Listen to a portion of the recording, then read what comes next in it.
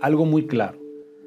Si se van a fijar en alguien, puede ser en lo que yo hago o lo que hace algún amigo mío, algún empresario, alguien que a ustedes les llame la atención en lo que hagan, nada más tengan claro que tienen que hacer lo que esa persona hizo antes de tener éxito para que ustedes puedan llegar a tener éxito. O sea, no vean lo que hoy hace, porque quieren copiar, que a veces los chavos quieren copiar lo que la persona que ellos están admirando está haciendo hoy. Pero la realidad es que el consejo es: haz lo que hizo cuando no tenía nada y que iba a empezar el camino del éxito. Entonces, para ti, ¿cuál sería un consejo, el consejo más importante que tú le darías a los jóvenes empresarios?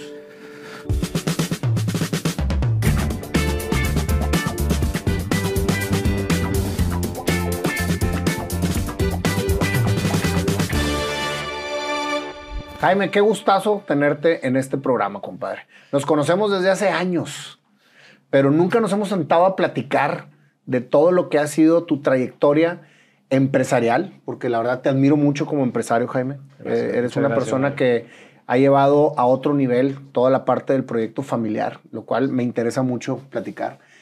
Y sobre todo, compadre, tú eres un experto en el tema de transporte, en todo el sentido de lo que significa la logística, por lo que hace la familia, tu familia, y por lo que haces tú en lo particular.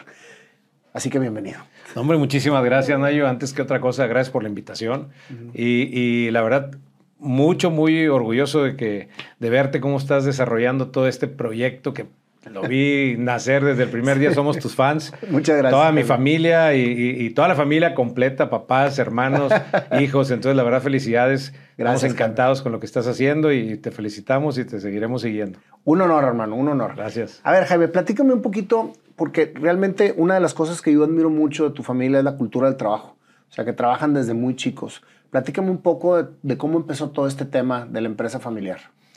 Bueno, mi padre fue el iniciador, mi papá fue el fundador. Él en 1966, viniendo de Allende, Nuevo León, cuna del transporte de carga aquí en Nuevo León y en México, se viene a Monterrey a buscar oportunidades y en ese entonces, invitado por el tío Octavio Tamez, un señorón, tío de él, tío abuelo mío, pues inicia en un negocio que era más del sector automotriz. Vendían partes automotrices, que en aquella época, estamos hablando de 1966, entonces era un mercado todavía muy nuevo, muy virgen. El mercado de vehículos nuevos en México pues era un mercado pequeño, acotado, ¿no? Muy acotado, no había tanta manufactura, no había facilidades de crédito como lo existe el día de hoy. Entonces se viene a Monterrey, inicia junto con el sector, con la parte automotriz, inicia a aprender de los vehículos pesados. Empieza a inclinarse hacia el lado de transporte de carga, seguramente. ¿Tu papá junto con tu tío Tavo?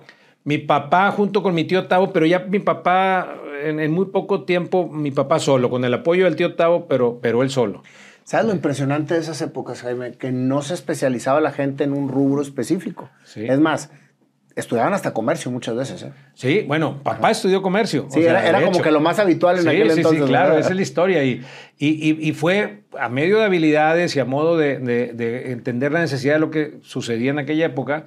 El parque vehicular de camiones en México era muy antiguo. Ahorita estamos teniendo ese problema, pero ni siquiera es cercano a lo que pasaba en aquella época. Entonces, ¿qué sucedía? Traían vehículos, o más bien traían partes de Estados Unidos, de vehículos de segundo uso en Estados Unidos, las traían aquí a México. En el caso de papá, en el 66, de eso se trataba la empresa. Y estos vehículos, estos componentes, se reconstruían, se remanufacturaban, se le montaban un vehículo que era todavía más viejo. Entonces, de alguna manera, esto le daba vida al vehículo en cuanto a componentes, motor, frenos, llantas, ejes y demás, para que pudiera seguir circulando, porque finalmente el problema que había es que no había tanta proveeduría, el acceso a los créditos era complicado para las empresas de transporte en los años 70. Entonces esto fue agarrando fuerza y conforme pasaron los años, papá abre una siguiente empresa, Tractopartes y Refacciones. A ti te tocó conocerla. Totalmente. Ahorita llegamos a esa parte de la historia que es buenísima, buenísima. Sí. Pero fíjate la visión, güey. O sea, ahí tu papá detectó una necesidad con todos los trailers que se traían de otros lados y que no había las refacciones para cubrir las necesidades. Sí. Ahí realmente realmente creció la empresa muy rápido, empezó a tener cobertura en otras partes del país, digo, en el centro del país, en el sur, y la realidad es que empezó a entender también o aprender mucho de lo que hacían las dinámicas que tenían las empresas en Estados Unidos. Estas empresas de transporte que a lo mejor pasaban de un segundo comprador a un tercero y que este tipo de componentes hacían lo mismo, lo remanufacturaban y prácticamente con eso revivían el vehículo por unos años más, con más seguridad y menor costo. Entonces, la realidad es que fue aprendiendo el modelo y le fue dando forma, mexicanizándolo, aquí en Monterrey, sí. Oye, qué interesante eso de mexicanizándolo, porque los mexicanos tendemos mucho a poder detectar una necesidad y tropicalizar lo que existe en el mundo para poderla solventar, güey. Sí, exactamente. Porque sí, güey. Sí, o sea, sí. Es que realmente las condiciones de cultura mexicana, o más cada país lo tiene, ¿no? Que la cultura americana es una cultura, es diferente a la cultura europea, y la mexicana pues es muy nuestra, y aparte las condiciones que se presenten económicas pues son muy de aquí. Entonces en esa época pues como dicen, con lo que había, si había un solo limón, pues había que hacer una limonada. Entonces, él de alguna manera fue haciéndolo y le fue dando resultados y fue teniendo éxito por allá todos los 80s, hasta que, bueno, llegamos nosotros. Yo soy el mayor de tres. Somos un servidor el mayor, Alberto, mi hermano, que también muy amigo mío, muy amigo tuyo, la prepa. Compañero de prepa, y Karina, mi hermana, la menor. Entonces somos tres. Y a los tres los metieron a jalar desde chavitos al negocio. Principalmente mi hermano y yo. Yo empecé en los veranos y en algunas épocas ahí de vacaciones o lo que fuera. Empezaba a ir a los 17, 18 años. Y posterior, bueno, pues fuimos ya empezando a tratar de traer. Nos tocó una época, híjole, parecida a la que estamos viviendo hoy, una época de disrupción. Le llamamos disrupción al momento en que cambia una época en alguna industria. En ese caso, veníamos de lo que eran vehículos muy antiguos. México había tenido problemas muy complicados económicos como país. Y cuando empieza a llegar los 90s y se habla de un tratado de libre comercio, se habla de una apertura del país hacia otros países, principalmente Estados Unidos y Canadá, en ese momento entramos nosotros, mi hermano y yo. Primero yo y poco después Alberto, y pues nos toca la apertura de una segunda empresa, pero ya con un toque más de traer distribuciones, que normalmente las marcas principales eran o son marcas americanas. Ya hoy hay de todo el mundo, la nuestra principal es alemana, pero en aquel entonces era traer las marcas proveedoras de lo que es el tren motriz del camión, la parte de abajo. Los traíamos de Estados Unidos y hacer acuerdos con ellos. Y bueno, fuimos encontrándole cómo llevarlo esto ya después a evolucionar. Esto que ustedes lo que me estás comentando, ¿fue una aportación que hicieron Alberto y tú a la compañía? O sea, ¿tu papá no traía todavía esa visión o fue una secuencia de lo que tu papá estaba haciendo? Papá empezó sí empezó de alguna manera a la hora de remanufacturar estos componentes. Papá necesitaba traer piezas nuevas para la remanufactura. O sea, dígase remanufactura, un componente, un motor que trae algunos daños en algunas piezas, pues se tienen que cambiar esas piezas por piezas nuevas. Entonces, el agarrar esas distribuciones, que en aquel entonces había pocas y casi todas provenientes de Estados Unidos, antes de los 90, pues era complicado, era muy costoso, se traía todo de importadores de Estados Unidos. Y posteriormente, pues ya era traer las distribuciones directas. Después del Tratado de Libre Comercio empezaron a llegar a México. Entonces, papá sí le daba, o sea, empezó con esa más bien como una necesidad, y después nosotros ya lo fuimos trayendo a tratar de agarrar sociedades con proveedores importantes y aquí en México distribuirlos, que fue lo que hicimos pues ya por ahí de mediados de los 90s. Pero estaban bien chavos, Jaime. Yo me acuerdo que yo iba ahí al negocio y estaban pues bien chavitos y en friega siempre, güey. Pues bueno, la verdad es que la educación que nos dio mi padre, un hombre muy trabajador, y la realidad es que... y empezó con una mano por delante y otra por detrás. Una mano por delante y otra por atrás. Él fue el primero de la familia y el único que se dedicó a esto. Mi abuelo se dedicaba a otras cosas, mis tíos a otras cosas. Venían de Allende, pues había poca escuela, no había proyección universitaria como lo hay hoy, o nos tocó a nosotros. Entonces, la realidad es que con mucha pasión y con mucha entrega lo fueron logrando. Y así como él, pues si hablamos del transporte de carga, pues olvídate, una serie de empresarios transportistas de esta región, así como también de otras regiones, pero no, estamos hablando de esta región, pues bueno, creo que eso nos dio mucha escuela a nosotros al ver lo que sucedía y pues lo que hicimos fue continuarlo y seguir creciéndolo. Y fíjate que esta industria del transporte, de toda la parte del transporte, tiende mucho a que las segundas generaciones vengan a aportar y a fortalecer mucho los negocios, ¿no? O sea, porque regularmente en el empresariado las segundas generaciones vienen pues a entorpecer lo que se venía haciendo muy bien. Sí. He sabido de varios amigos que tenemos en común, Sí, que vienen y agarran las riendas de las empresas que los papás o los abuelos hicieron pero olvídate. ¿Cómo detectas una oportunidad para crecer? O sea, ahorita me comentaste de las necesidades, pero pues tú ibas los veranos, güey. Y sí. cuando detectas esa oportunidad, ¿qué fue lo que visualizaste, güey? Yo, fíjate que crecí en el ambiente de autotransporte. Los amigos de mi papá pues eran transportistas. Entonces pues yo finalmente tenía los hijos como mis amigos, muchos de ellos que son todos amigos estaban nuestros. jalando con sus papás, porque Todos, es una industria de muchos chambas, ¿no? Sí, de mucha chamba y en aquella época se empezaba a trabajar más joven que ahora, ¿no? Porque el tema de la escuela, hoy ya buscan maestrías, doctorados y otras cosas. En aquella época, bueno, nosotros por lo menos no. Y crecí con muchos amigos transportistas, entonces me tocaba escuchar muchas historias de ellos, de cómo carecían de ciertas cosas, en este caso de servicios, y pues realmente los escuchaba en el after hours, pero los escuchaba y la verdad es que le ponía atención a tratar de buscar después. Empecé a buscar cómo podíamos atender esos servicios. O sea, empecé a encontrar oportunidades en las conversaciones fuera de la oficina, ¿no? Y a la par, también me abrió mucho la esperanza de algo nuevo, esa disrupción de la industria. Cuando viene un tratado de libre comercio, empiezan las empresas a decir, oye, si le empiezo a tener confianza a México, voy a ir a México directamente, comparado con años atrás, donde nosotros como distribuidores teníamos que ir a comprarle a un distribuidor en Estados Unidos y luego ese distribuidor de Estados Unidos pues le compraba a la fábrica. Entonces ya llegaba con costos sobre costo esos componentes a México. Entonces, el buscar ir directo, agarrar una responsabilidad, bajar los costos y ofrecer los servicios que el mercado ocupaba, pues como que lo vimos como oportunidad.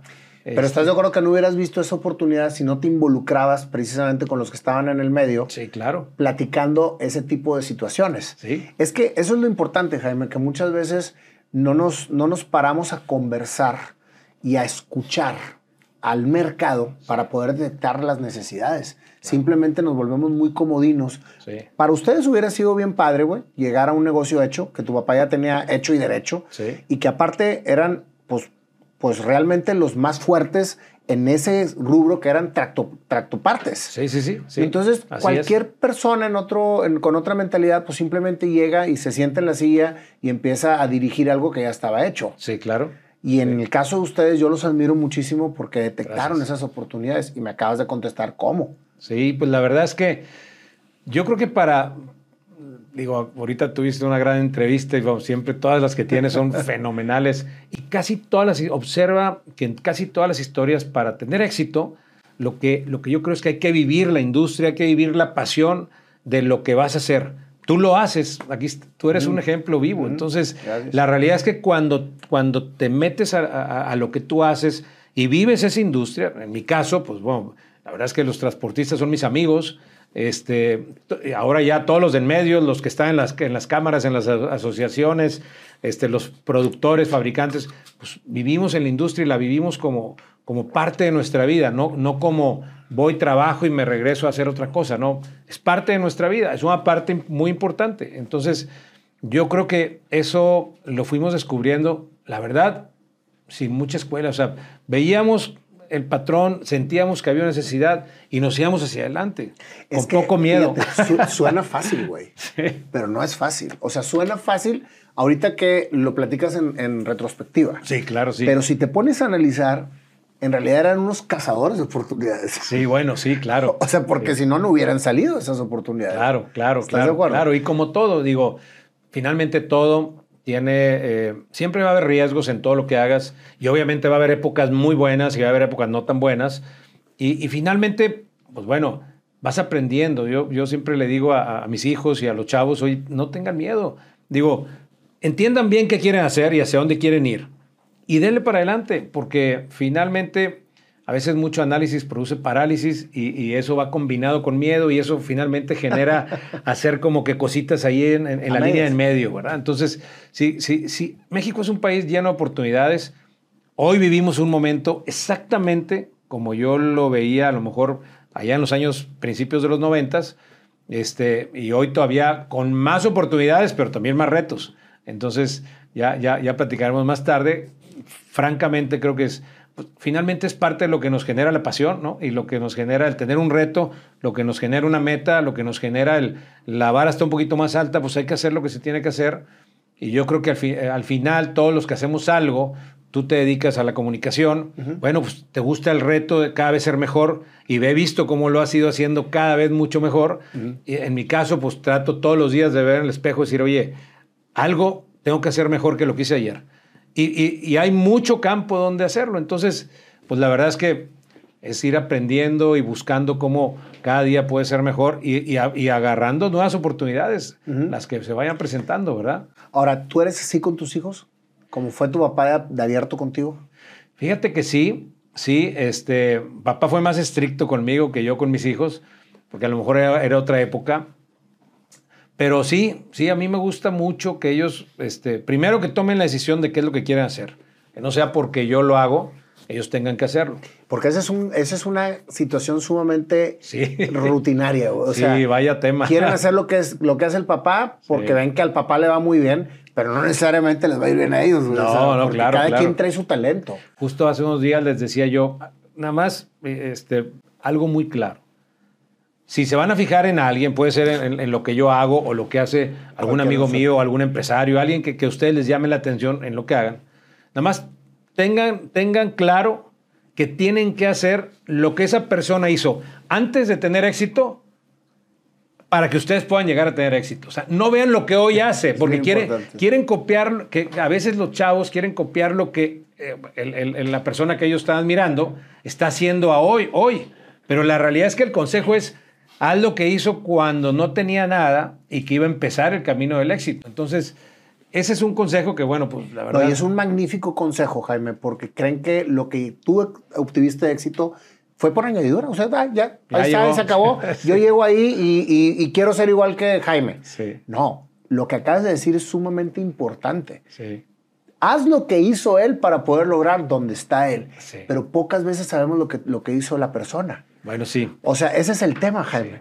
O sea, que muchas veces nada más vemos el éxito actual, pero no vemos todo el esfuerzo para llegar. Sí, la verdad es que yo creo que ahí ustedes juegan un papel muy importante porque ustedes son los que pueden llegar a comunicar mucho de lo que cada persona ha tenido. Tu programa, la verdad es que lo estás haciendo y eso me encanta porque a la hora de escuchar a alguien, de repente tú ves la faceta que pues esa persona tiene el día de hoy. Ver la historia normalmente no la sabes. Justo le decíamos a mi papá hace poco, oye, queremos que hagas un libro, que escribas tus aventuras, porque le decimos aventuras, pues tienen muchísimas anécdotas de todos estos, pues acaba de cumplir 56 años de tener las empresas, es parte del grupo y la verdad es que pues sigue activo, tiene 78 años. Y él está enterito. No, y él Tengo el honor de conocerlo. Sí, brutal. Pues claro, y aparte a ti te sigue. Sigue tu programa los dos, mi mamá y mi papá, los dos. Lindo, sí. Y la verdad es que él va a la oficina todos los días y va, y cada vez que va, y cuando va a mi oficina, él es consejero del grupo, cuando va a las oficinas, a los patios, a lo que sea, bueno, haz de cuenta que anda un niño en una juguetería, pero siempre nos encuentra cosas que tenemos que mejorar. Se baja del carro, camina 20 metros y dice, oye, aquello pues yo creo que está equivocado estos camiones acomodados por acá o porque este anuncio está así. Entonces, eso es fenomenal, ¿no? Y lo importante que sean humildes para que ustedes recepcionen eso, porque muchas veces dices, no hombre papá, ya, tú ya salte, ya. O sea, el darle lugar a quien realmente hizo toda la estructura para lo que están haciendo ahorita es sumamente importante, Jaime. Sí. Y creo que parte del éxito de ustedes es que se dan mucho el respeto de cada uno lo que hace, ¿no?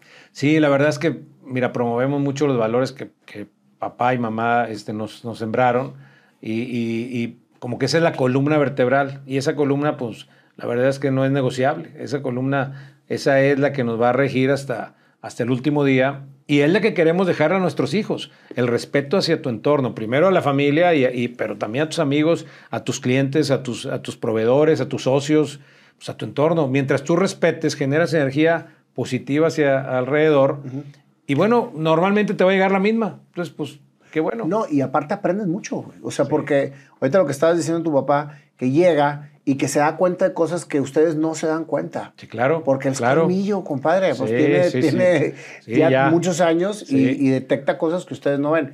Sí. Pero creo que ahí está una de las cosas más importantes para que las nuevas generaciones aprendan de nosotros los viejos. Sí. Los jóvenes todos quieren de inmediato las cosas, güey. O sea, todo es ya. Y ahorita las redes sociales y todo lo que estamos nosotros viviendo, pues nosotros somos generación antigua, compadre. Pero las personas que ahorita están, nuestros hijos, ven que pues todo es maravilloso porque no les enseñan lo que hay detrás. Sí. Ese es el problema. Sí, de acuerdo. Muy de acuerdo. Entonces, si realmente nosotros podemos seguir perseverando esos principios, esos valores, ese respeto, esa humildad de aprender de los grandes, pues vamos a ser siempre una mejor sociedad. Exacto. Y yo creo que, fíjate, el transporte de carga siendo, pues yo creo que una parte central de lo que es una sociedad, finalmente, eso yo creo que para nosotros que estamos en la industria, como que es algo que tenemos que clavarnos en el alma y compartirlo con las siguientes generaciones. O sea, creo que hay mucho talento en México y hay mucho talento que necesitamos acercar a las industrias y a trabajar con estos valores, con esta filosofía que justo acabas de mencionar. Y bueno, pues obviamente es un trabajo que tenemos que hacerlo nosotros. Y que, bueno, pues los chavos, yo creo que los chavos, a pesar de que nacieron en otra época, con otros medios de comunicación, con otra rapidez de la sociedad, yo creo que sí lo valoran. Yo creo que es más, la pandemia vino a marcar ahí como que un alto en el camino y vino a decirnos, a ver, orden y regresemos a las bases. Y otra vez, ahorita ya han pasado 3 años y espero que no agarremos el ritmo que traíamos antes. Digo, yo creo que siempre que aprendamos de las cosas, y yo creo que los chavos, espero que lo hayan aprendido y nosotros pues también, y que podamos hacer lo que justo estás diciendo. Ahora, ¿cuándo viene la parte del distribuir una marca ya de trailers? O sea, porque tú eras de refacciones o de chasis. Sí, componentes. Pero ¿cuándo se te ocurre traerte, güey, una distribución de una marca como Daimler, güey?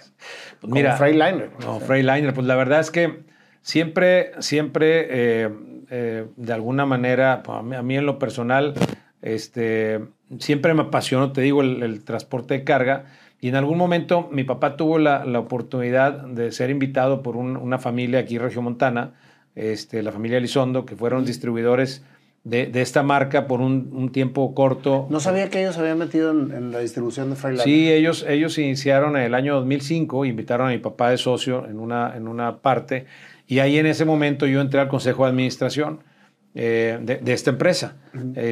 Y finalmente era una distribuidora que manejaba los diferentes productos de Daimler, tanto Mercedes-Benz, autobuses, vanes, Sprinter y camiones Freightliner. Entonces, en ese entonces empiezo a relacionarme con el mundo Daimler, que en ese momento era Daimler Chrysler. No era Freightliner todavía. Ya era Freightliner, pero lo que era el holding era Daimler Chrysler. Había sido una fusión entre Daimler y Mercedes. Entre alemanes y Mercedes y Chrysler. Mercedes y Chrysler, sí. Y entonces, bueno, llega un momento en que yo llego a conocer un poco mucho más adentro del mundo y ahí me empiezo a enamorar. Empiezo con la historia. Me gusta mucho la historia en lo personal. Todo el tiempo estoy oyendo audiolibros de historia o podcasts de historia o demás. Y la historia de cómo inicia la historia de Daimler, pues la verdad es que es fenomenal. No sé si, No la sé. Si no te la sabes, te platico así rápido. En 1886 se patenta el primer vehículo motor que está registrado en la historia del mundo. Entonces, ese vehículo lo inventa Carl Benz en la ciudad de Mannheim, en Alemania. O sea, no fue Ford. No, Ford hizo la línea de producción años después, pero el primer vehículo motor, el primer motor, que era un triciclo, 3 ruedas, lo inventa Carl Benz en 1886. En el mismo año, a 100 kilómetros de ahí, está la ciudad de Stuttgart, y ahí estaba Gottlieb Daimler, otro inventor, que en la cochera de su casa también estaba inventando otro vehículo. Y ese vehículo, el caso de Gottlieb Daimler, era un vehículo de 4 ruedas. Ellos dos no se conocían, ni ellos sabían que estaba haciendo esto ni el otro. En aquella época te imaginarás que por moverte 100 kilómetros a caballo, pues realmente era una locura. Dicen que más o menos un caballo debe andar alrededor de 30 kilómetros, 40 kilómetros al día. Entonces, al día. Entonces, llegar a 100, pues a lo mejor era muy lejos y pues no había tan fácil comunicación. En esa época y en esas regiones, pues obviamente había muchos poblados, muchas villas. Y hay una historia muy bonita que está en YouTube, que se llama La historia de la bruja, The Witch. Y es la historia de Berta Benz, la esposa de Carl, que, bueno, Carl Benz, como un gran inventor, pero al final tenía un poco de temor o tenía muchas dudas en ya dar el paso, que era hacer pruebas de larga distancia con ese vehículo para que le dieran la patente. Entonces, pues, la esposa, junto con 2 hijos, en la madrugada se ponen de acuerdo. Él dice, no le digan a su papá, nos vamos a levantar en la madrugada, le dejamos una carta que vamos a ir a visitar a la abuela, y a las 5 o 6 de la mañana, justo clareando, nos vamos a ir. El carro. Era un carrito de 3 llantas, o sea, tenía una sola agarradera en medio, y era un asientito que estaba arriba de ese motor. El motor era de un pistón. Entonces, la señora es la que se avienta con los 2 hijos, y ya te imaginarás, había que probar en las bajadas, pues los frenos, porque no frenaba, o en las subidas el motor se calentaba y el asientito era una tablita de madera que estaba arriba, pues empezaba a quemar. Entonces, o de repente no había gasolineras, se le ponía Liquid, era una mezcla que hacían en las farmacias. De hecho, hoy en Alemania, en una farmacia que está allá, pues le llaman la primer gasolinera del mundo. Pues ¿sí? Fue en una gasolinera en la que ella se tuvo que parar, pues, a comprar Liquid para ponerle ahí al motor, y que pues, el motor generara la explosión. Y logró llegar con la abuela. Logró llegar con la abuela después de haberse desviado unos kilómetros, y corrigió camino y llegó con la abuela. Y bueno, eso bastó para que en el camino, cuando pasaba por las aldeas, pues la gente salía corriendo. En el video ahí se ve, la gente sale corriendo pensando que era una bruja, porque los carretones los movían caballos, y este carretón pues iba con puras ruedas flotando. Entonces decían, The Witch. Ándale. De ahí viene. Sí, está ¿Y está el video original? Está el video, no original, pero hicieron una porque mezcla. Pues, no había videos, ¿no? Claro, pero con un vehículo parecido. Y aparte muy padre porque, bueno, años después se fusionan estas empresas, Daimler y Benz. Y finalmente... ¿Y por qué se llama Mercedes-Benz? Bueno, hubo un distribuidor, era un distribuidor el más grande en aquella época, austriaco, Emil Jenilek se llamaba, y este señor es el que hace la primera inversión. Hacían los vehículos artesanales, los armaban ahí en un garage, y él les dice, bueno, construyanme un vehículo. Él le gustaban las carreras, un vehículo para carreras. Estamos hablando ahora sí, 10 años después. Ya había carros. Ya había carros, y estos carros esto empezó a evolucionar, ya con patentes y demás. Entonces empezó a haber carreras de carros. Y este señor les dice, denme la distribución para una gran parte de Europa, les hago un pedido grande, les doy el capital, pero con una condición: el vehículo tiene que llamarse Mercedes porque es el nombre de mi hija. Y el primer vehículo Mercedes fue el de él, y todos los que le vendían a él eran con el nombre Mercedes. Posterior le agregaron el Benz por el apellido de Carl Benz. Por eso Mercedes-Benz. Por eso Mercedes-Benz. Y acá Daimler, güey, está, o sea... Daimler, finalmente, cuando ya se asocia la familia Benz con los Daimler, que al final ellos no se conocieron, porque Gottlieb Daimler muere en el año 1901 y Carl Benz muere, creo que después del 30, por ahí, a los 80 y tantos años, pero en 1926 es cuando se hace la fusión del holding, y en ese momento la compañía se llama Daimler, y distribuye la marca Mercedes-Benz, o más bien fabrica y vende la marca Mercedes-Benz.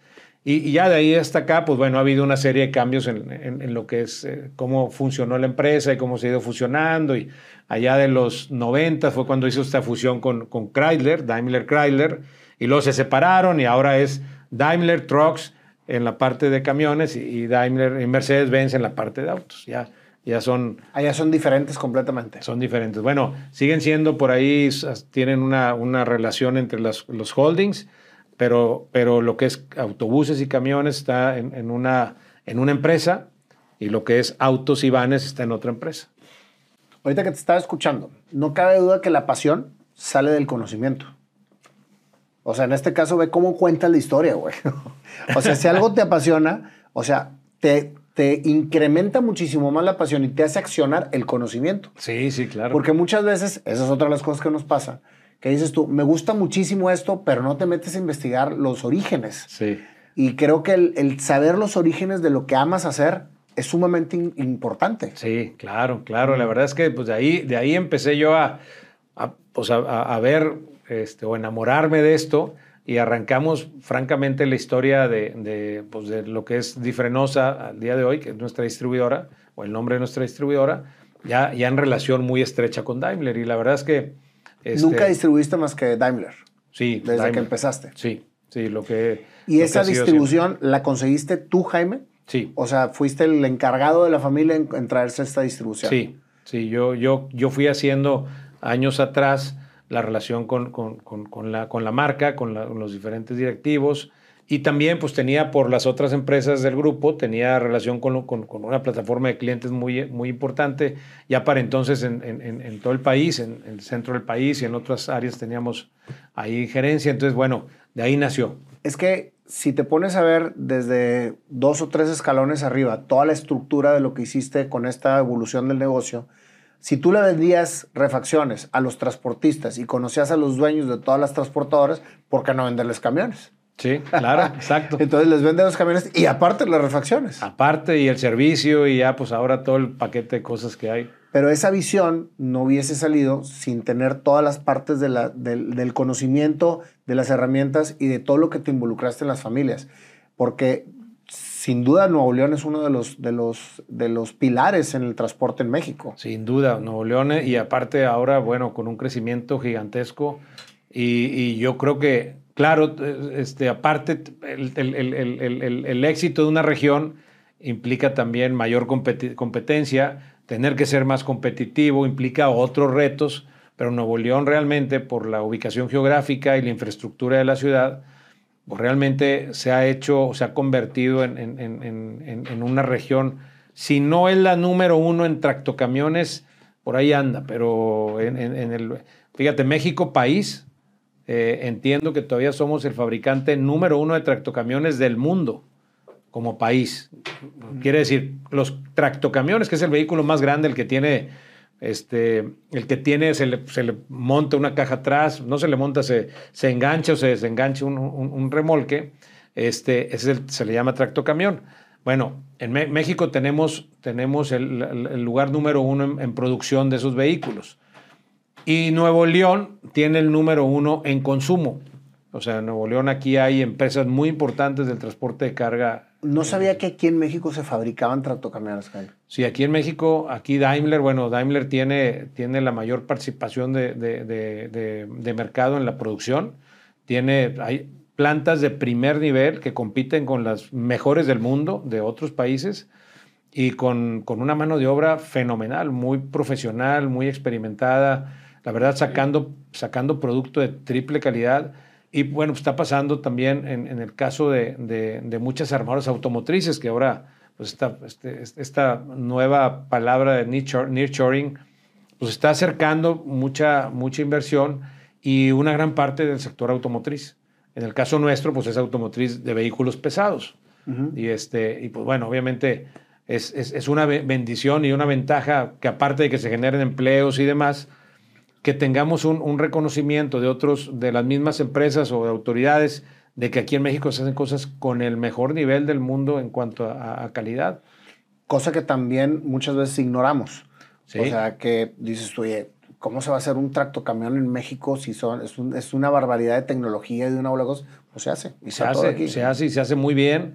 Y la verdad es que tenemos la oportunidad. El tenerlos aquí, justo acabo de estar en un evento en Europa de Daimler, y valoras cuando estás allá con gente de otras partes del mundo donde la manufactura está muy lejos. En este caso, gente, por ejemplo, de países donde pues, dependen de lo que se fabrica en México para que les llegue el producto allá. Nosotros aquí lo tenemos. Entonces, una de las cosas que traemos como industria pues es mejorar la antigüedad vehicular de México, porque, bueno, entre menos viejos sean los vehículos que circulan en el país, pues obviamente menos accidentes, más eficiencia, menos contaminación, bueno. Claro, Entonces, totalmente. y aquí lo tenemos, aquí tenemos las fábricas, entonces, bueno, sí tenemos una gran calidad aquí en México. Ahorita que mencionabas lo de nearshoring, ¿tú crees que México pueda alcanzar una potencia mundial como lo es China? Mira, yo creo que guardando las proporciones de tierra y población, yo creo que México hoy por hoy es un centro neurálgico del mundo. Si tú agarras todo el continente de América, realmente cruzar del Pacífico al Atlántico y viceversa, pues somos el país que tiene mucho mayor facilidad logística. Entonces, para los bienes que vienen de Asia y que van a Europa, o lo que viene a Europa y llega aquí y se va a Asia, o lo que llega de ambos lados y sube hacia el norte, hacia Estados Unidos o hacia Canadá. Que es el principal consumidor del mundo. El principal consumidor. Entonces, definitivamente sí, tenemos una segunda ventaja, que es, tenemos una población joven, el promedio del país es joven, tenemos, creo que todavía en proceso de crecimiento, pero muy buena infraestructura en cuanto a infraestructura carretera. Se está trabajando por crecer, está creciendo más rápido la demanda de vehículos en las carreteras que la oferta de carreteras, pero digo, sería imposible hacerlo a la par, pero vaya, todo el tiempo a donde viajes está en construcción tramos de carretera y seguramente va a seguir y más rápido. Pero yo creo que sí podemos convertirnos en una gran potencia. Obviamente hay retos. Los retos, pues bueno, ya vendrá la parte de la disrupción que vivimos hoy. Vehículos nuevos, vehículos eléctricos, vehículos autónomos, vehículos con tecnología que a lo mejor hace 10 años no nos imaginábamos que iba a llegar a México. Porque fíjate otra cosa, hace 10 años mucha de la tecnología que se desarrollaba en otros países llegaba a México 5 o 7 años después. Ya cuando estaba casi obsoleta ya. Ya obsoleta ya había llegado tres tecnologías adicionales. Entonces, hoy tenemos la fortuna, por lo menos la marca nuestra está trayendo la tecnología de punta, la que está desarrollándose en Alemania o en Estados Unidos, está llegando aquí inmediatamente. Entonces, eso va a hacer que México tenga la oportunidad de tener pues, una infraestructura mejor, más segura, más eficiente y menos costosa. Pero, bueno, pues, hay cosas que tenemos que hacer como país. Va a depender esto, pues, de infraestructura eléctrica, por ejemplo, es una parte importante. Y, pues, bueno, muchos otros factores que las cámaras y asociaciones están trabajando muy constantemente con la autoridad y, bueno, pues, se va avanzando. ¿Cómo está el padrón vehicular ahorita en México del transporte? ¿Qué tan viejo es? Mira, estamos llegando a 20 años de antigüedad. Eso no es muy bueno. Ojalá, ahorita hay de 20 años para atrás. Digo, más bien 20 años para acá. El promedio es 20 años. El promedio de antigüedad de la flota. De toda la flota, si agarras los nuevos contra los más viejos, promedia 20 años. Y eso no es muy bueno porque un vehículo, pues realmente lo óptimo sería tener un vehículo nuevo porque de alguna manera son vehículos, los motores nuevos cumplen las normas de emisiones y las cumplen prácticamente con cero contaminación, aún y que sean de combustión, o muy poquita contaminación, pero muy poquita es muy poquita. Entonces, sistemas de frenado automático, sensores, en fin, como tu SUV, igual, pero pues con un monstruo que trae carga, ¿no? Y la verdad es que cuando vemos el tema de la antigüedad, híjole, pues ahí sí, un vehículo que tiene 20 años de antigüedad o 30 de antigüedad, pues realmente, híjole, es muy complicado porque los frenos no son muy buenos. Bueno, todo el vehículo per se, pues no debería ni estar rodando, ¿no? Digo, finalmente, las financieras se trabaja muy de cerca para que haya acceso para toda la gente a los créditos. Y ahorita las asociaciones y cámaras pues, están trabajando junto con los productores para poder lograr que se empiece a acelerar la renovación vehicular. Es que 20 años promedio es un mundo, güey. Sí, o sea, es un mundo, y aparte, creo que conforme va incrementándose la necesidad del transporte en México, vamos a hablar del país como tal, necesita también actualizarse el padrón vehicular, o sea, para que puedas tener la misma eficiencia y rapidez de lo que te está demandando el Sí, el sin mercado, duda. ¿no? La verdad es que eso va a ser algo muy importante para poder llevar a México al siguiente nivel. A la pregunta anterior que me hacías, va a ser muy importante que el parque vehicular se mejore en su antigüedad, porque al final nos vamos a otra cosa.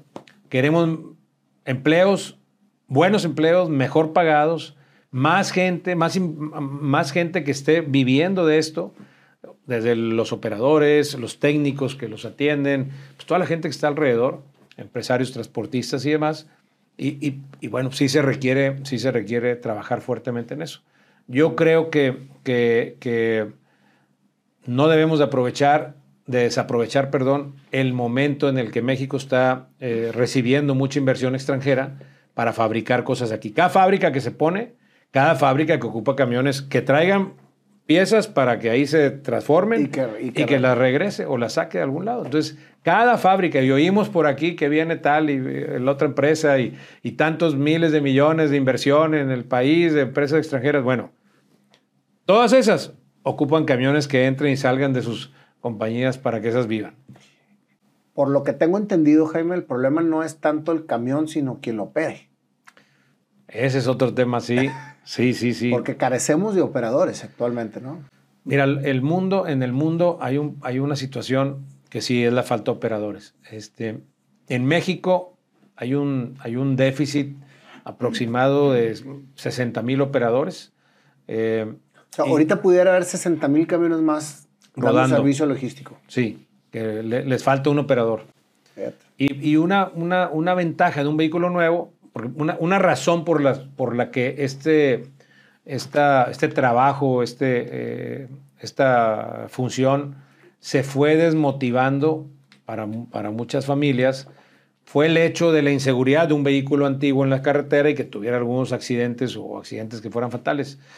Esa fue obviamente la infraestructura que hay para... Eso fue desmotivando a la gente que se metiera a ser chofer. Exacto. Operador, más bien. Operador, sí.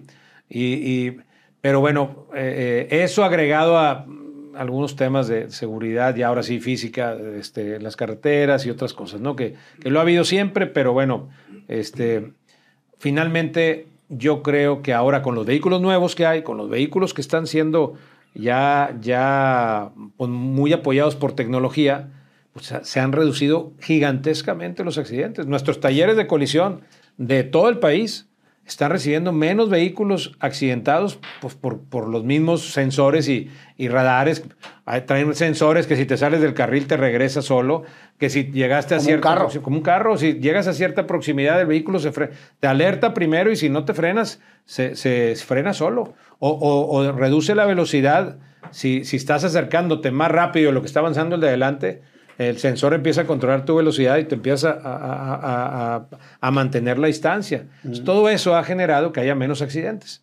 Y ahora, pues bueno, aparte los vehículos están más comunicados. Pueden tener comunicación constante con sus familias o con las bases donde operan.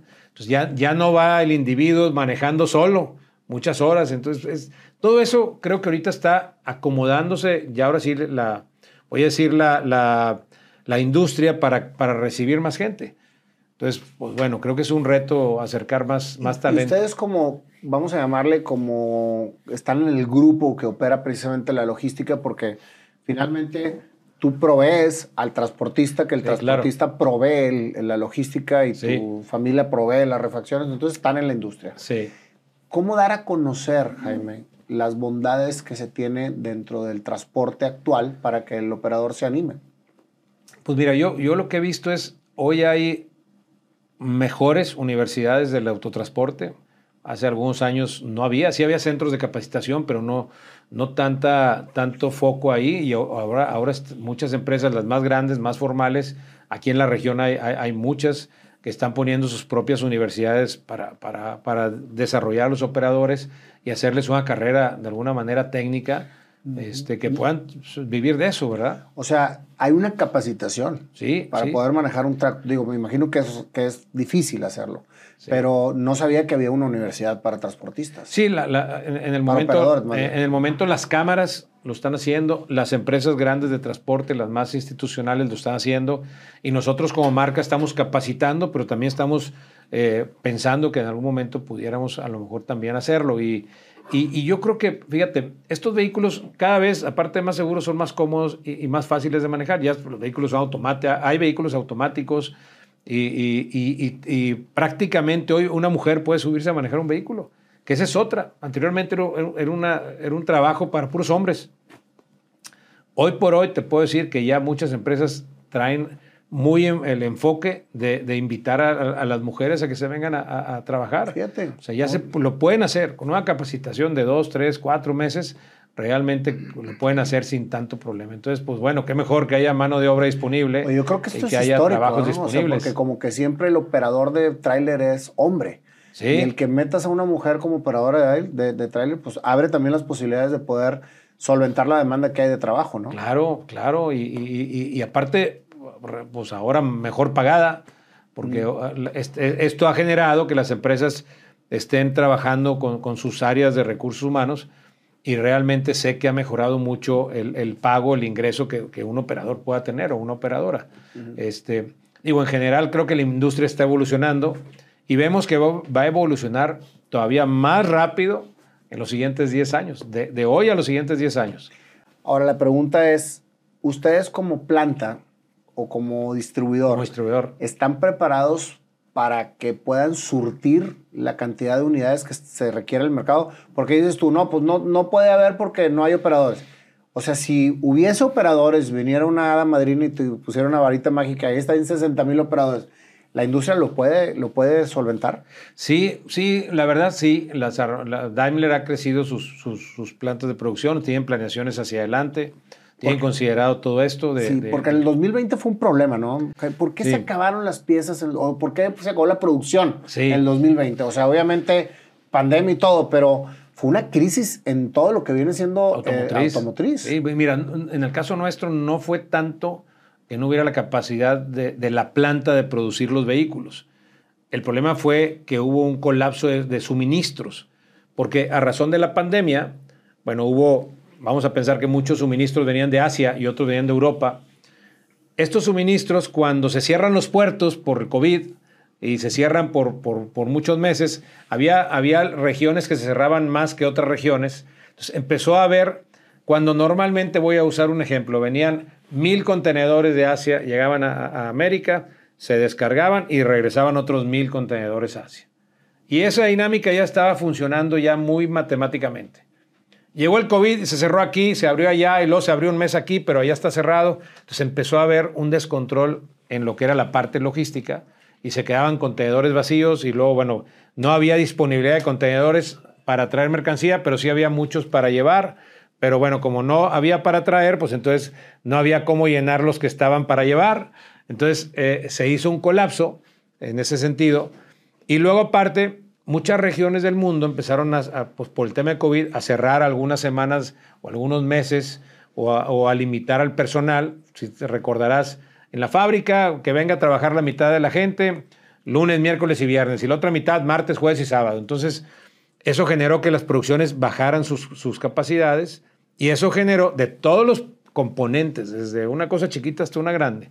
Y eso generó, obviamente, escasez para lo que después no esperábamos, que fue, voy a decir, mediados del 21, finales del 21, principios del 22, una alta demanda. Los países que salieron a rescatar a sus economías, donde generaron recurso, pues el consumidor salió a consumir.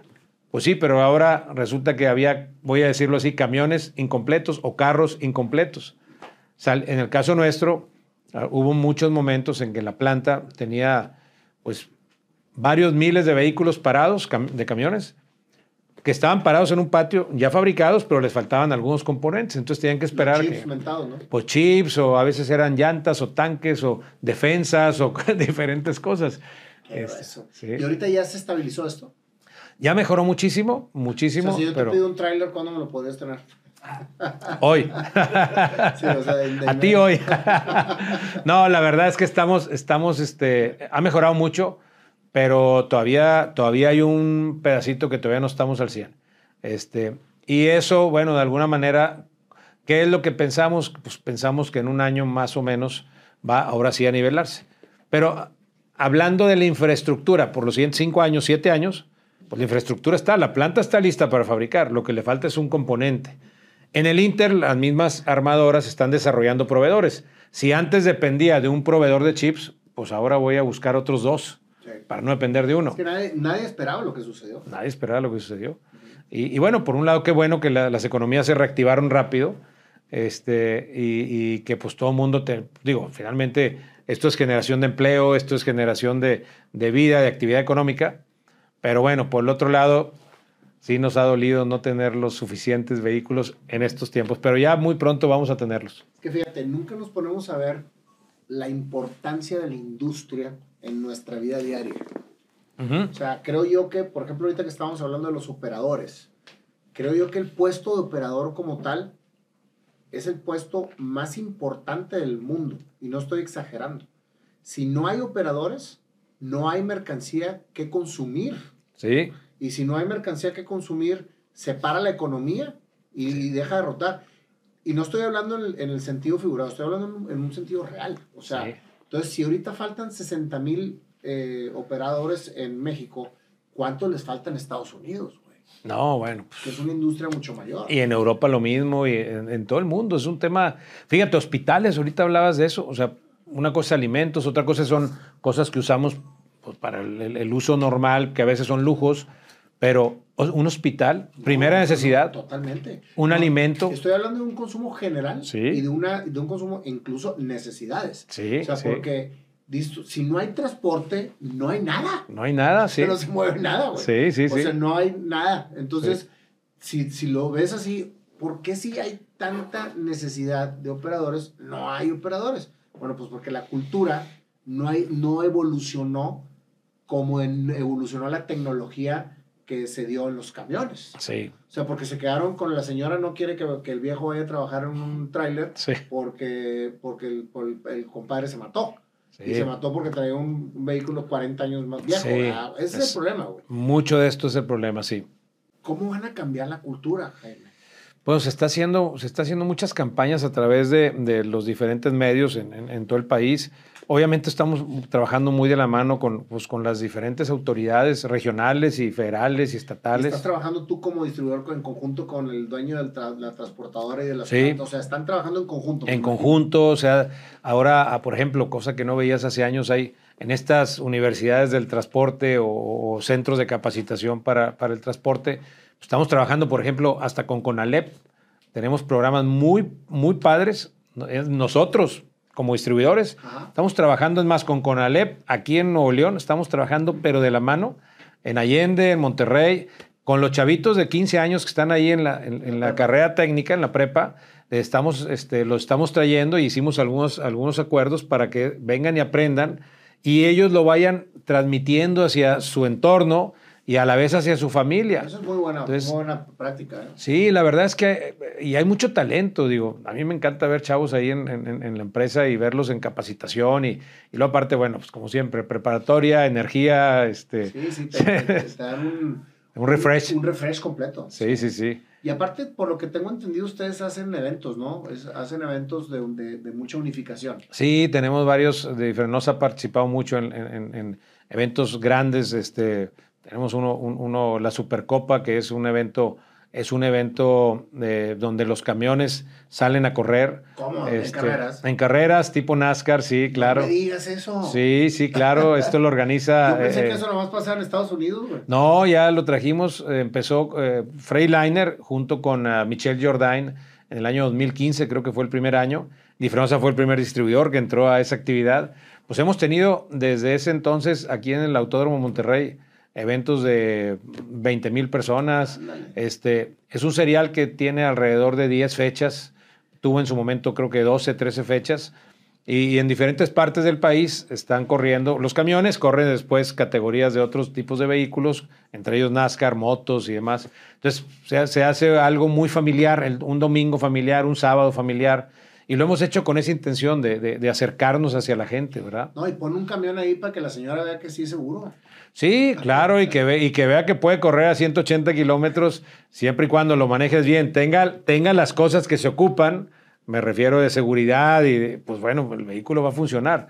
Obviamente, eso es importante que ya cuando lo llevas al trabajo profesional, pues que se tengan las cosas, me refiero cosas técnicas, la capacidad que debe de tener el vehículo, que sea la que va a cargar lo que va a cargar, no de más.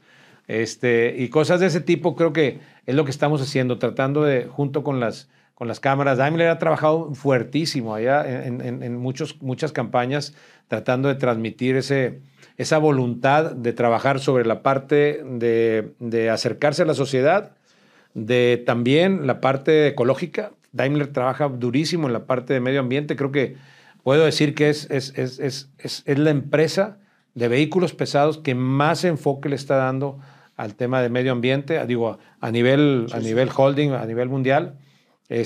Y pues muy conscientes de eso, muy conscientes de que van a entrar tecnologías nuevas y que esas tecnologías no solo la tecnología nace y ya que está hecha y ya que se lleva a una región, pues hay que enseñársela a los demás, porque si no, pues entonces hay que enseñarla a usar. Totalmente. Porque tú puedes tener un iPhone y si usas nada más dos cosas, pues entonces ¿para qué quieres un iPhone? Puedes agarrarte un teléfono de los Motorola de hace 30 años, de los StarTAC, sí. Pero bueno, finalmente se está trabajando muy de la mano con eso. Oye, Jaime, para ti, ¿cuál sería un consejo, el consejo más importante que tú le darías a los jóvenes empresarios? No tengan miedo. No tengan miedo. No hagan lo que ustedes quieren hacer, lo que ustedes quieren llegar a hacer cuando tengan éxito, hagan lo que deberían de hacer cuando van empezando el camino del éxito. O sea, lo que hacen las personas al inicio del camino del éxito. Que empiezan con todo. Sí, empiezas con todo ese hambre de querer lograr las cosas, con toda esa meta, con todo ese entusiasmo.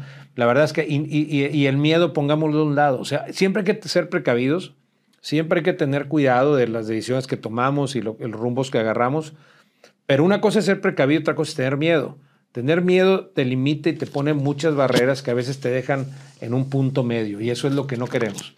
Yo finalmente sí recomendaría realmente no tengan miedo y visualícense en el nivel de éxito que ustedes se visualicen, a lo mejor siguiendo a alguien o admirando a alguien, pero hagan lo que esa persona hizo cuando inició su carrera. Entonces, ese es mi consejo. Ahí que acabas de decir lo de la visión. O sea, la visión de verte exitoso es lo que te va a fortalecer a hacer lo que tienes que hacer para lograrlo. Sí. Porque tienes que hacer, nunca lo vas a hacer. No. Hay que trabajar.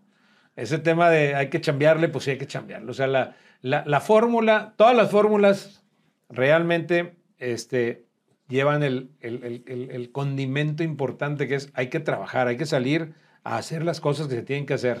Y eso finalmente cuando, tú dijiste hace rato algo muy importante, cuando lo conoces más lo disfrutas. Y cada vez que lo disfrutas más lo entiendes y bueno, esto se hace un ciclo. Si tú te gusta algún deporte, vamos a decir, fútbol americano, yo sé que tú eres muy fan de del fútbol americano, igual que yo, pues el fútbol americano, entre más le conoces, por qué se acomodan, más te interesas y pues es lo mismo en la chamba. Entonces, pues conozcan bien lo que van a hacer y realmente se van a apasionar más, cada vez más. Fíjate, cuando me preguntan a mí que cuál es el camino para poder lograr el objetivo, digo, es hacerte experto en lo que quieres lograr. Sí. Que era lo que mencionábamos ahorita de la información. Sí.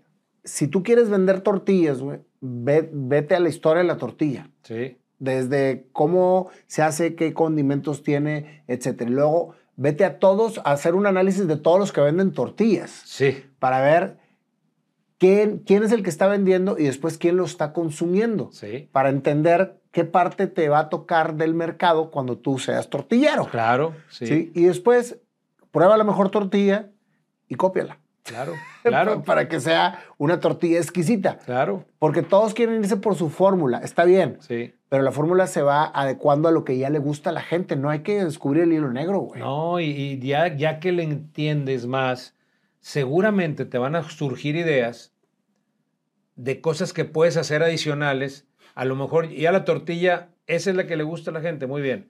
Ahora, ¿cómo la llevo más rápido? ¿Y cómo busco que llegue a menor costo? Y le vas creando cosas.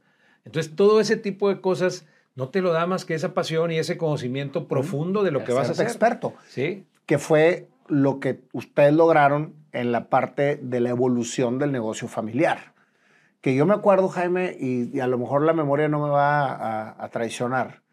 Cuando nosotros les hicimos las playeras a Traza, empezabas tú con los eventos de Traza, ¿verdad? Sí, bueno. O sea, que ni siquiera eras distribuidor de Daimler, nada, era para la parte de tractocamiones. Debe haber sido por allá el 9-2, ¿sí? 9-3. Sí, 9-2, 9-2. 9-2, 9-3. Entre el 9-1 entre el 9-1 y el 9-2. Yo tenía 21 años. Y me acuerdo que me metí en el broncón de la vida, güey, porque dije que sí podía y dije que sí te podía dar el costo y no había manera más que traernos la de Laredo, güey, en aquel entonces. Sí. Y tú a lo mejor ni te enteraste, güey. ¿Manejando? ¿Qué? Manejando, nos trajimos 2,000 camisas o no me acuerdo cuántas me pediste, que era una barbaridad, en la cajuela del Caballero de Rafa. No me digas. Sí. Y fue toda una aventura, pero lo que quería yo era quedar bien contigo para que me siguieras contratando.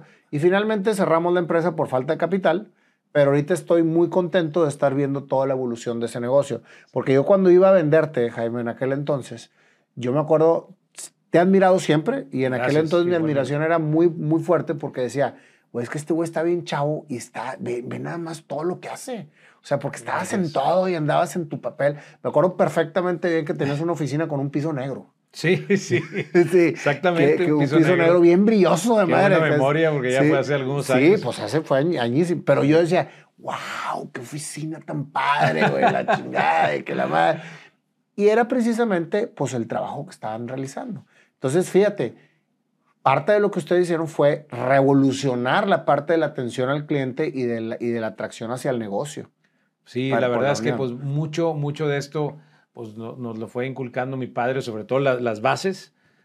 Nos fue dando libertad, que eso también es bien importante, porque cuando tienes 20, 22, 24 años, 25, a veces... Y dices, ay, no le suelto, no le suelto la rienda. Y a ver qué hace este chavo, ¿no?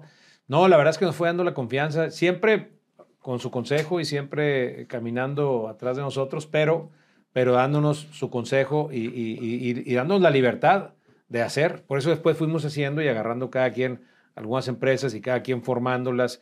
Digo, estamos siempre juntos en el consejo, pero de alguna manera fuimos operando de una manera diferente. Entonces, esa libertad que nos dieron, pues nos dio, claro que nos equivocamos, digo, a ver, pues no, perfecto, no cometimos un error y luego cometimos otro. Y ya después de 2 veces, la tercera no te pasa. Y la verdad es que, pues así es la vida. Hay una que otra cosa que haces que desde el inicio te va bien, pues sí, pero una que otra.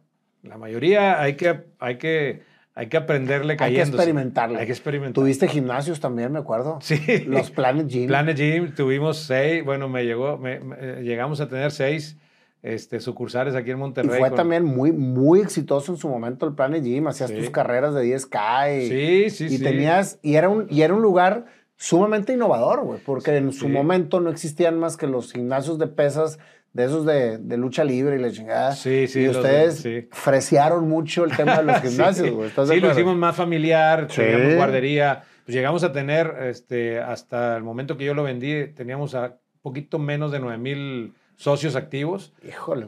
Claro. Teníamos alberca, aquaerobics para mujeres, era para todos, pero principalmente entrar mujeres. Pero el tema de hacerlo más familiar fue un cambio en ese momento.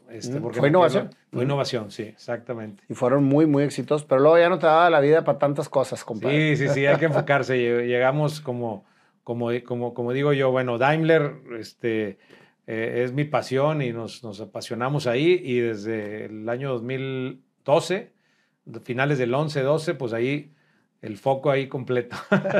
Pues muchas gracias, Jaime, por esta historia tan inspiradora.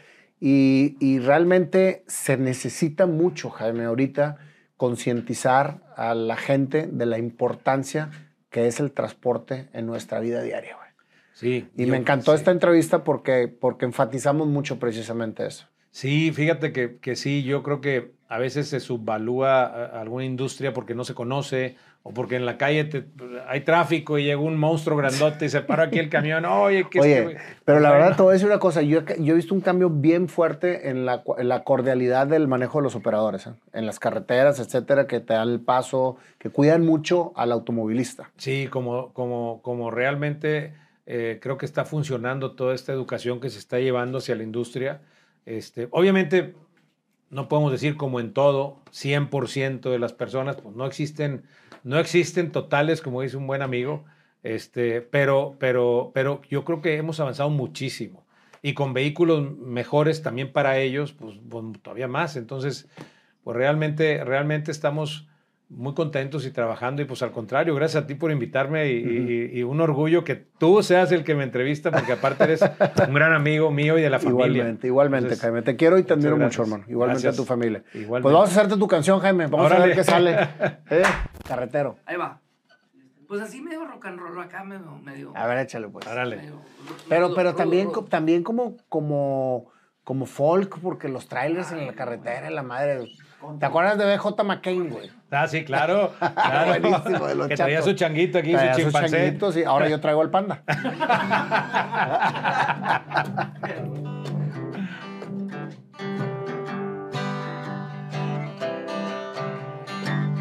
Vamos a contar la historia de un gran amigo, Jaime Tamez, que ha dado un gran salto en la parte de lo que le ha tocado hacer. Siempre buscando innovar, observando y estudiando, experto en lo que hace y lo que le apasiona. Desde chavo entró a chambear, su papá lo enseñó, junto con Alberto los dos iban en verano a aprenderle al señorón. Fíjate cómo los hijos van captando lo que los papás hacen, pero ven cosas que ya el papá no ve.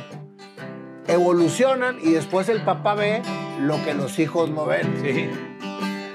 Y eso es el aprendizaje. Llegaste al negocio y visualizaste que había una gran necesidad de hacer algo diferente. Ahí entraron los chasis y el negocio lo dividieron. Alberto agarró los chasis y tú te quedaste con los tractopartes. Ahí no acabó. Visualizaste que querías ser distribuidor y traerte una marca que a todos tus compadres puedas hacer, vender y sostener. No solo las refacciones, el tráiler completo ahora vas a vender. Tu papá empezó asociándose con los Elizondo, ¿sí?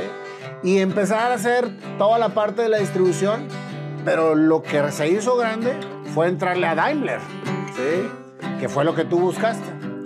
Y me encantó la historia de Daimler. Y aquí me quiero detener para poder recordar que aquel señor Benz, en una parte de Alemania, creó un triciclo, ¿sí? Y por otro lado, Daimler creó uno de 4 ruedas. La señora Daimler, bien desobediente, decidió con sus hijos ver a la abuela, irse a las 5 de la mañana a probar el carro del marido. Estas mujeres siempre nos hacen evolucionar, porque el señor le daba miedo a experimentar y la mujer dijo: lo voy a agarrar. En una farmacia se paró. ¿Y qué fue lo que sirvió? Licroy. Sí. En vez de gasolina, porque no había. La mujer mezcló. A la abuela llegó y esto se cumplió.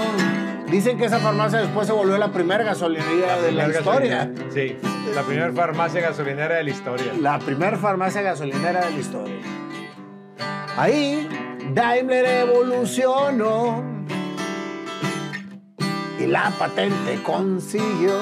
Exacto. Fíjate nada más lo que hace la historia, Jaime. Pero el saberla te hace apasionarte más en lo que quieres hacer. Claro. Y tú te chutaste toda la historia y la decisión tomaste. Me voy a traer a Daimler para acá. Freightliner se volvió y Difronosa fue la distribuidora. Sí. La más grande de México, ¿o no? Una de esas. Bueno, eso lo omitimos. Ay, no, es la canción. Pero algún día lo vas a llegar a hacer, así que esto va a quedar como la historia. Pero la humildad te caracteriza y te hace crecer y te hace visualizar ya los operadores, ponerlos a competir en las carreras y dar a la gente la información. No solo un distribuidor, más bien un solucionador que hace que todos tengan una vida mejor. Vamos por esos 80,000 o 60,000 operadores que todavía faltan en la industria. Que cada quien haga su parte para que nosotros como usuarios valoremos el mejor trabajo del mundo, el que nos hace a todos consumir, a todos hacer, tener y obtener. Esta historia se acaba aquí, pero continuará. Daimler, Difrenosa y Freightliner. Freightliner. Pero Difrenosa. Freightliner, Difrenosa.